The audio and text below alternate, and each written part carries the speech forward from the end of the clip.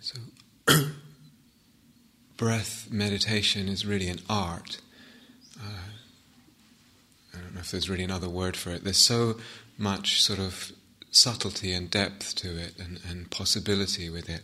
And we're actually just here for a few days. So it would be impossible to even try and talk about everything. So I just want to offer a few pieces that hopefully will be helpful.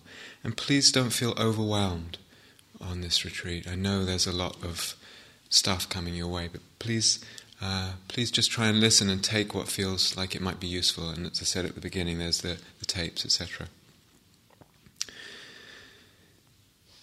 When or rather, as human beings, we encounter different mind states. Our minds go in and out of different states of consciousness. We feel expansive, happy, depressed, low, tired, bored, all kinds of things. And that movement is very human. It's completely human. It's utterly normal and to be expected. And so as meditators, that's very much part of the terrain that we move through, and we need to really be expecting these waves. So sometimes we very much appreciate the state that the mind is in and the state that the body is in. And sometimes we don't, we struggle with it. But the fact of the waves continues, and it will be there. On a meditation retreat, because there's very little distraction, one actually notices these waves even more. All I've kind of got to look. There's no TV, there's no radio, there's no this or that. Just me humbly wittering on and on. It's all I've got is my mind, and I just see the blah blah blah, and the mind in its movement, in its waves. And then if I have a practice like we are doing with the breath practice, where I'm actually interested in nurturing a certain direction of mind state, calm, depth, focus, etc., samadhi, then I will notice, by virtue of choosing a certain direction, I will notice what is not in that direction even more. It highlights it. I'm looking for something, and so the opposite stands out even more. It's natural. It's a natural part of kind of inclining towards something that we notice its opposite even more.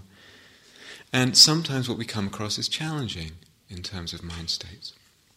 So just to repeat a few things, the atmosphere of kindness, so crucial, and to really set up that sense of orientation in the practice. Kindness for oneself, kindness to all beings. It's a movement of offering something to oneself and to the world. And that gives a context for what comes up in the meditation. It puts it in a frame. So it's not just a hassle. And within that, seeing that even when it is a struggle, when we are struggling with the mind states, that though it feels like it's not going well, by virtue of responding to it and trying to work with it and hanging out and being patient, I'm actually cultivating, I'm developing, I'm nurturing a lot of really helpful qualities, profoundly helpful qualities, even though at the time it might not feel that good. But I'm cultivating patience, I'm cultivating interest, resourcefulness, steadiness, equanimity, noble intention, all of this and more, much more. So, very common to encounter as meditators, but not just in meditation, are what's called the 5 hindrances. Many of you would be familiar with these. Just to list them, there are greed, sense desire, aversion,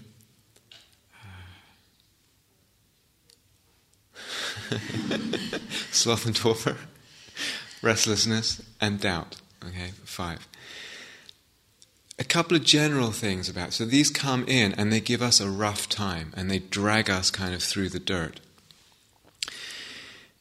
A couple of things about these generally. First is not to take their appearance personally. So this is what happens for a human mind that's not totally awakened yet. It's okay, it's really okay. And being very careful not to judge oneself or one's meditation. It's part of the waves, and the waves are human. So really not to see it as something, as a personal fault or a personal kind of indictment of the state of one's meditation development. Not to take it personally, but the second piece is not to believe in what they're telling us. Okay? So when these hindrances get kind of fully blown, it's almost like they blossom into something big, and there's oftentimes, not always, oftentimes a story that goes with it, especially if it's aversion or greed or doubt or sometimes even restlessness. What I need, and this person and that person, the conditions aren't right, or whatever it is, or something, the mind starts spinning a story and getting roped into that story and believing the whole thing. So a really important general point is not to believe the stories that are spun from the hindrances. And sometimes it's hard to tell which story is coming from the hindrances and what is it that I really need. I really need this now. This is part of the developing art of meditation. In a way, someone's used the image, the hindrances are a little like seeds. And you could say, it's just an image, you could say consciousness is kind of throwing up these seeds all the time. Just in seed form, greed, aversion, doubt, restlessness, dullness. And these seeds have little hooks in them. And it's like these hooks go looking for something to hook into.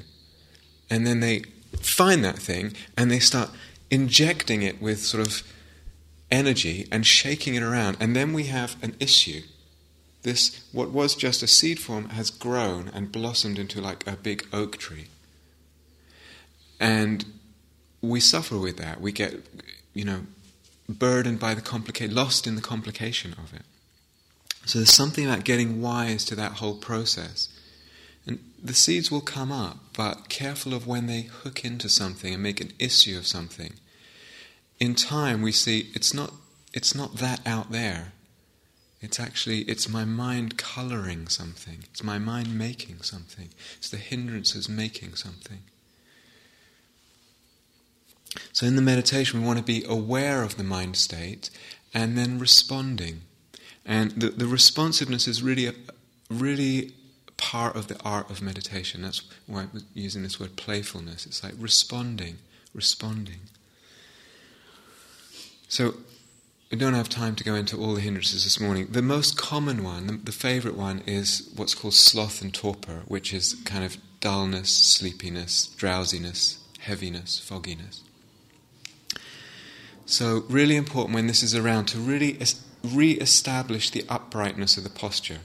Sit upright, and that will influence the mind. You can also really use the long breath. When we breathe in long, we're actually energizing, aerating, oxygenating the whole system, and the mind rests on that, and so can be correspondingly energized. The in-breath is more energizing than the out-breath. This is naturally kind of energizing the in-breath, and so a little more focus on the in-breath can be really helpful. You can imagine a bright white light like the sun in the middle of your head or the middle of your body, and look at that, be fed by the brightness of it. Sometimes it's helpful to open the eyes and take in space, the space of the room, and let the mind kind of expand with that, because when it's dull and tired, it shrinks on itself. So opening the eyes, taking in the space of this room, and the consciousness expands with the vision, and that opens up the mind. And like I already said, stand up. Don't be afraid to stand up. It's a really good thing to do, and it's a gift to others. The other most common one, the second most common one, is probably restlessness, either in the mind or in the body. I'll talk about thoughts in a minute, but the body just feels agitated and can't kind of settle, feels like it's very unsettled. Then the out-breath, paying attention to the out-breath is really helpful, because the out-breath is more organically, more naturally, there's a kind of relaxation that goes with it.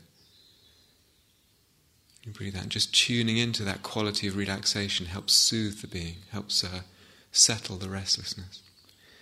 Again, spaciousness can really help. Oftentimes restlessness is caused by too much tightness, so opening up to space more. And just relaxing around the restlessness. So this responsiveness, sometimes it's a very gross mind state and we're responding in quite a gross way, and that's fine. But gradually, not linearly, the whole thing kind of begins to get more subtle, and our responses should begin to get correspondingly more subtle. And so we can begin responding to our mind state in a way more and more through the breath itself and the energy of the breath. So it's a little bit sluggish, a little bit dark and foggy. How can I energize with the breath? How can I open the body with the breath energy? Or I'm a little bit of tension in there. How can I soothe the body with the breath? So it's a bit like breath meditation. Actually, all meditation is a bit like surfing or sailing. You're always kind of responding to the conditions at the moment. So it takes awareness of what the conditions are. And then the responsiveness is very much part of the art. It's also part of the fun. That's part of the fun when you're surfing. If you just stand on the board and it's like, it's no fun. We want to incorporate that, okay, and be really okay with making subtle adjustments, looking for what needs adjustment. Sometimes you actually don't need to do anything and you're just kind of, everything's perfectly in balance. But that doesn't tend to last. So the art is really in these little responses.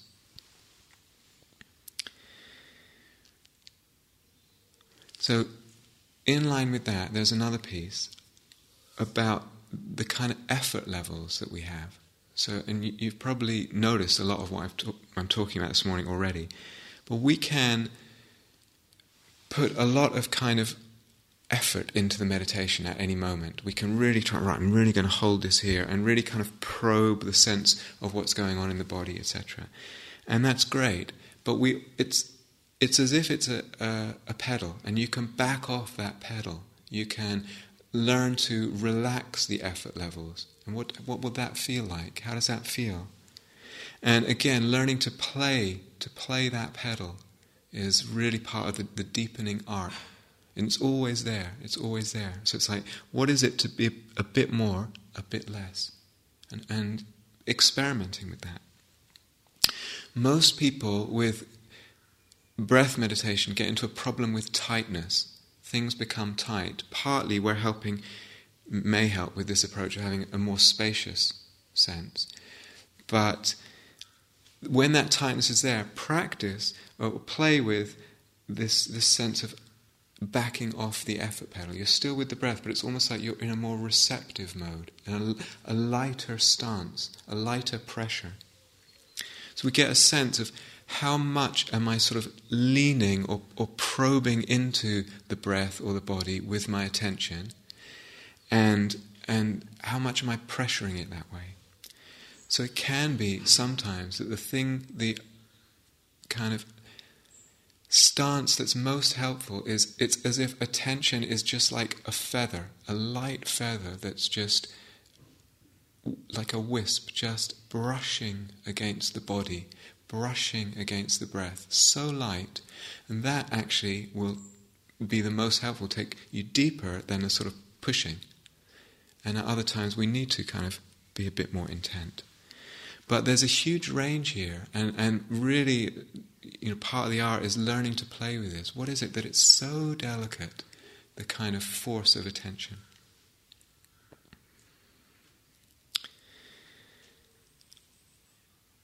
Okay, now, I'm sure as well, we realize we're meditating and there's thinking going on. So this is not such a problem, actually. It doesn't have to be a big problem. But it's the relationship with thought that's important. So sometimes, and you might catch this, it's like a thought begins, and it might be a relatively long thought, and it's like, do I actually need to get to the end of this thought? Am I going to be happier at the end of this thought? Okay, I've finished the thought. it's not going to make me a happier person. Mostly, occasionally it might. But there's a way that with practice we can catch ourselves in the middle and just kind of cut it. Just cut the thought. I don't need to reach the end. There's a kind of small liberation in that. But something happens around thought in relationship to the effort thing that I was talking about just now. It's strange. It's kind of the opposite of what we would expect. If I press too tightly with my effort, sometimes it puts too much pressure on the mind, and that actually causes more thinking and causes a kind of greater likelihood that I'll slip off and drift off into thought. I'll follow a thought away from the breath and the body. So curiously, we think, when there's a lot of thinking, I should kind of squeeze the whole thing tighter. It might be, again, that it needs to relax more. And then sometimes we get a kind of, again, like this kind of subtle fog, and then maybe being a bit more tight is actually more intent, more focused, is actually completely appropriate.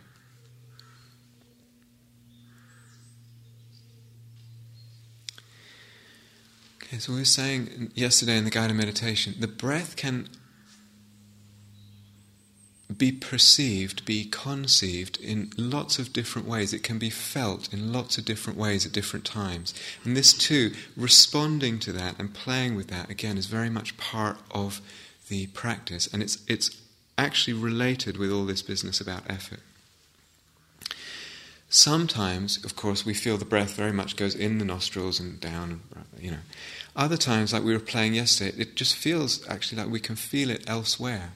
Sometimes it's possible almost to feel breath energy as if it's surrounding the body.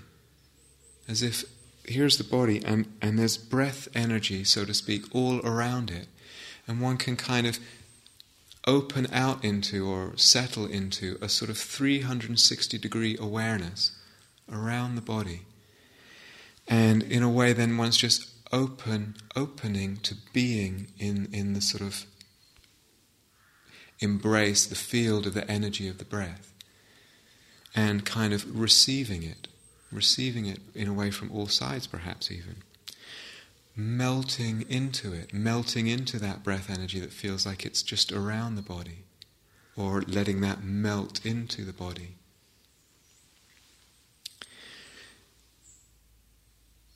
And then sometimes, the breath can, just by itself or with a little bit of encouragement, it feels like the right direction to kind of gently encourage. It's like the breath can become more and more gentle. Sometimes that's totally the appropriate movement. It's just getting more and more gentle, more and more subtle. And sometimes we allow that subtlety and that gentleness, not so much by forcing the breath to be that way, but it's almost like softening into it, allowing it by almost like opening up the breath, opening up the body.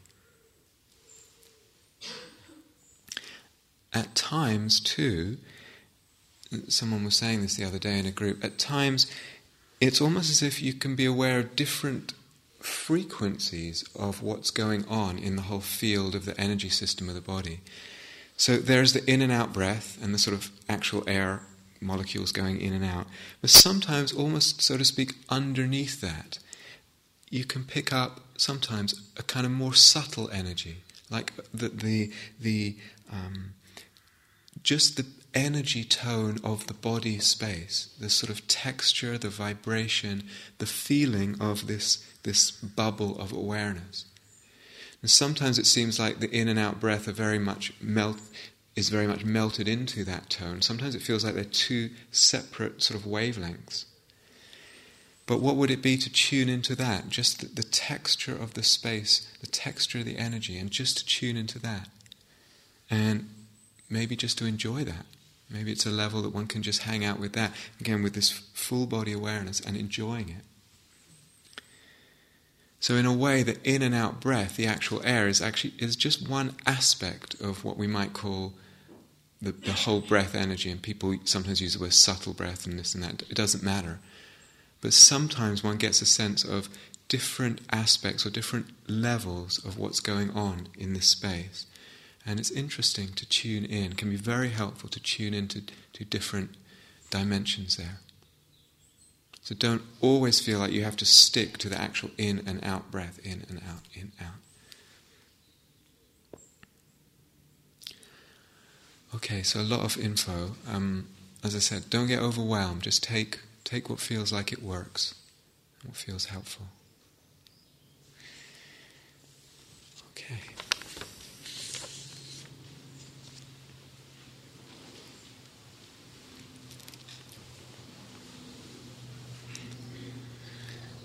So again, finding your way into your posture.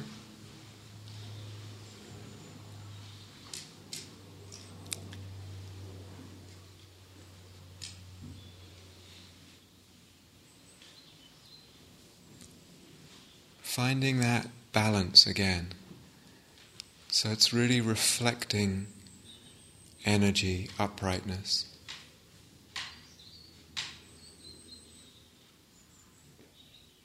Sensitivity. And also softness, openness, relaxation.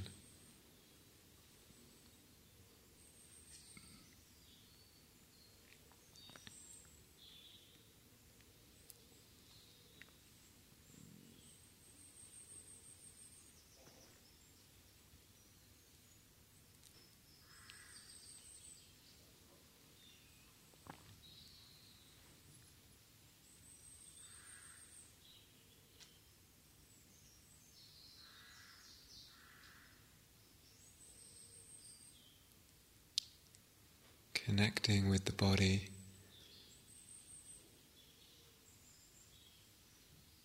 connecting with practice as an offering,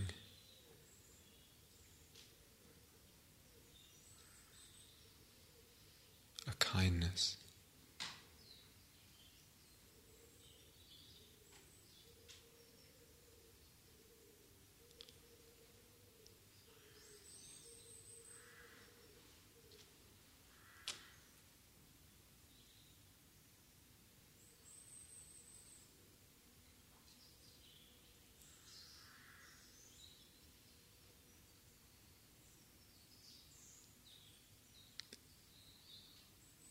When you're ready, opening up the awareness, stretching the awareness over the space of the body, tuning in and beginning to work to play with that space of feeling, with the breath energy, in the way that feels most helpful right now.